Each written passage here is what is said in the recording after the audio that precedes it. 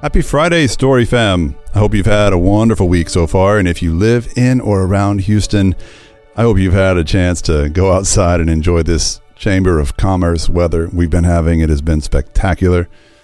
I want to personally thank all of you for your support in my book, Scripture and the Skeptic. It's been now 2 months since it was released, 2.5 months since it was released, and I'm really thrilled with the feedback I've gotten, and just knowing that it's getting out there to more and more people all the time. It just makes me happy, makes it feel like it was all worth it. If you've been able to finish reading it, I hope you found it challenging and inspiring to your journey of faith. If you do have a moment, I'd love it if you'd please head over to Amazon, where you can leave a review or at least a 5-star rating, so that Bezos algorithm will maybe push our book more in front of more shoppers online and get it seen by more people. That's really one of the best ways to help that project out. So I'd really personally appreciate it. Thank you so much to all of you who already have done that. It really makes a difference. Now, in case you haven't heard yet, all of our Sunday services at both campuses of the Story Church are open, wide open for in-person worship again. Pre-registration, the RSVP system, no longer a thing, no longer required to attend. All you got to do is show up. So if you're feeling ready to get back in the groove when it comes to in-person worship, I would love to see you this Sunday morning at River Oaks, at any of our 3 services, or at our Timber Grove campus at our 9:45 service. It would be great to see you. Finally, the last little update announcement is 1 week from today, 1 week from tonight, actually, Friday night, April 30th, is outdoor trivia night at the Story Timber Grove out front on the big patio lawn. These have been so much fun, and I'm enjoying writing some of the questions and picking categories. We're just having the greatest time with this. And if you haven't been to one yet, I would really encourage you to check it out. It's all outdoors. It includes some food that's available for purchase and some beverages as well. Really good time. So next Friday night, April 30th at 6:30, out at our Timber Grove campus, 8200 Washington Avenue. All right, so here's this Friday's reflection. It's about busyness and our sense of self-worth, and how those things can be so easily intertwined.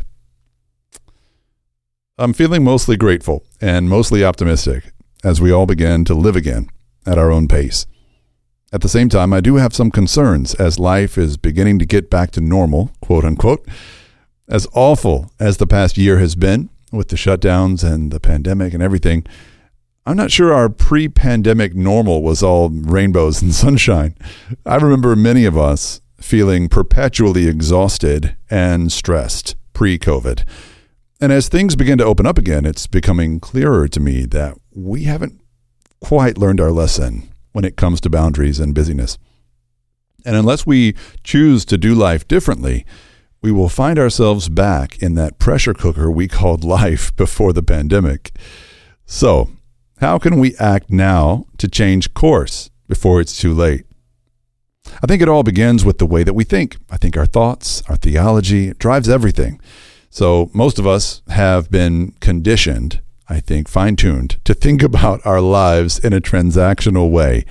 The more I do, we tell ourselves, the better my life will be. And this is also the way that religion works. As a matter of fact, the universal religious mantra could be, the more good things I do for God and other people, the more good things will come my way. The more good things will happen to me. But as we'll see in this week's reflection, this transactional way of thinking is the road to hardship and hell, and it must be avoided at all costs. The author of the biblical book of Hebrews sheds some light on this subject by offering hope to overburdened, overextended people like us. Hebrews chapter 4, verses 9 through 11 says, "There remains then a Sabbath rest for the people of God.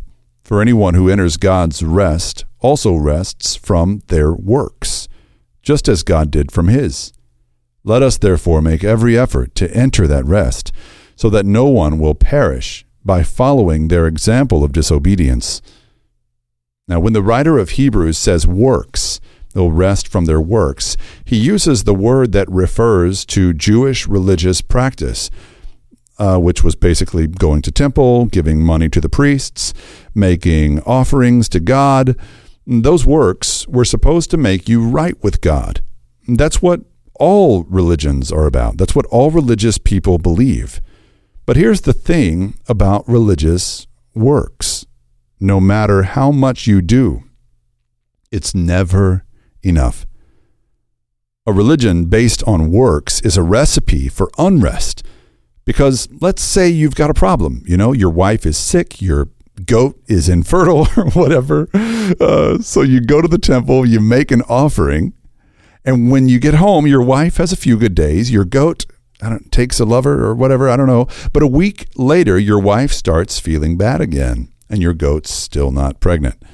So what do you have to do then? You have to go back to the temple to make another offering, maybe a larger offering, because clearly the one that you made wasn't enough. God's still upset with you or something, so you need to try to win him over again. There's more to be done, more works, more offering, more religion. It's a never-ending cycle of unrest. It's a performance and a transaction. So the author here in Hebrews draws a distinction between religion and the gospel of Jesus. He does that by examining the differences between the priests of religion and the priesthood of Jesus. And here it is from Hebrews 4, verses 14 to 16. Therefore, since we have a great high priest who has ascended into heaven, Jesus, the Son of God, let us hold firmly to the faith we profess. For we do not have a high priest who is unable to empathize with our weaknesses, but we have one who has been tempted in every way, just as we are, yet he did not sin. Let us then approach God's throne of grace with confidence, so that we may receive mercy and find grace to help us in our time of need. Now, because I'm a pastor, people occasionally mistake me for a priest, especially folks that were raised Catholic. And one time after church, this guy said to me, "I chose not to receive communion because I'm divorced, Father." And I must have cringed in disgust when he said it, because next he said, "I know, Father, I know divorce is a sin."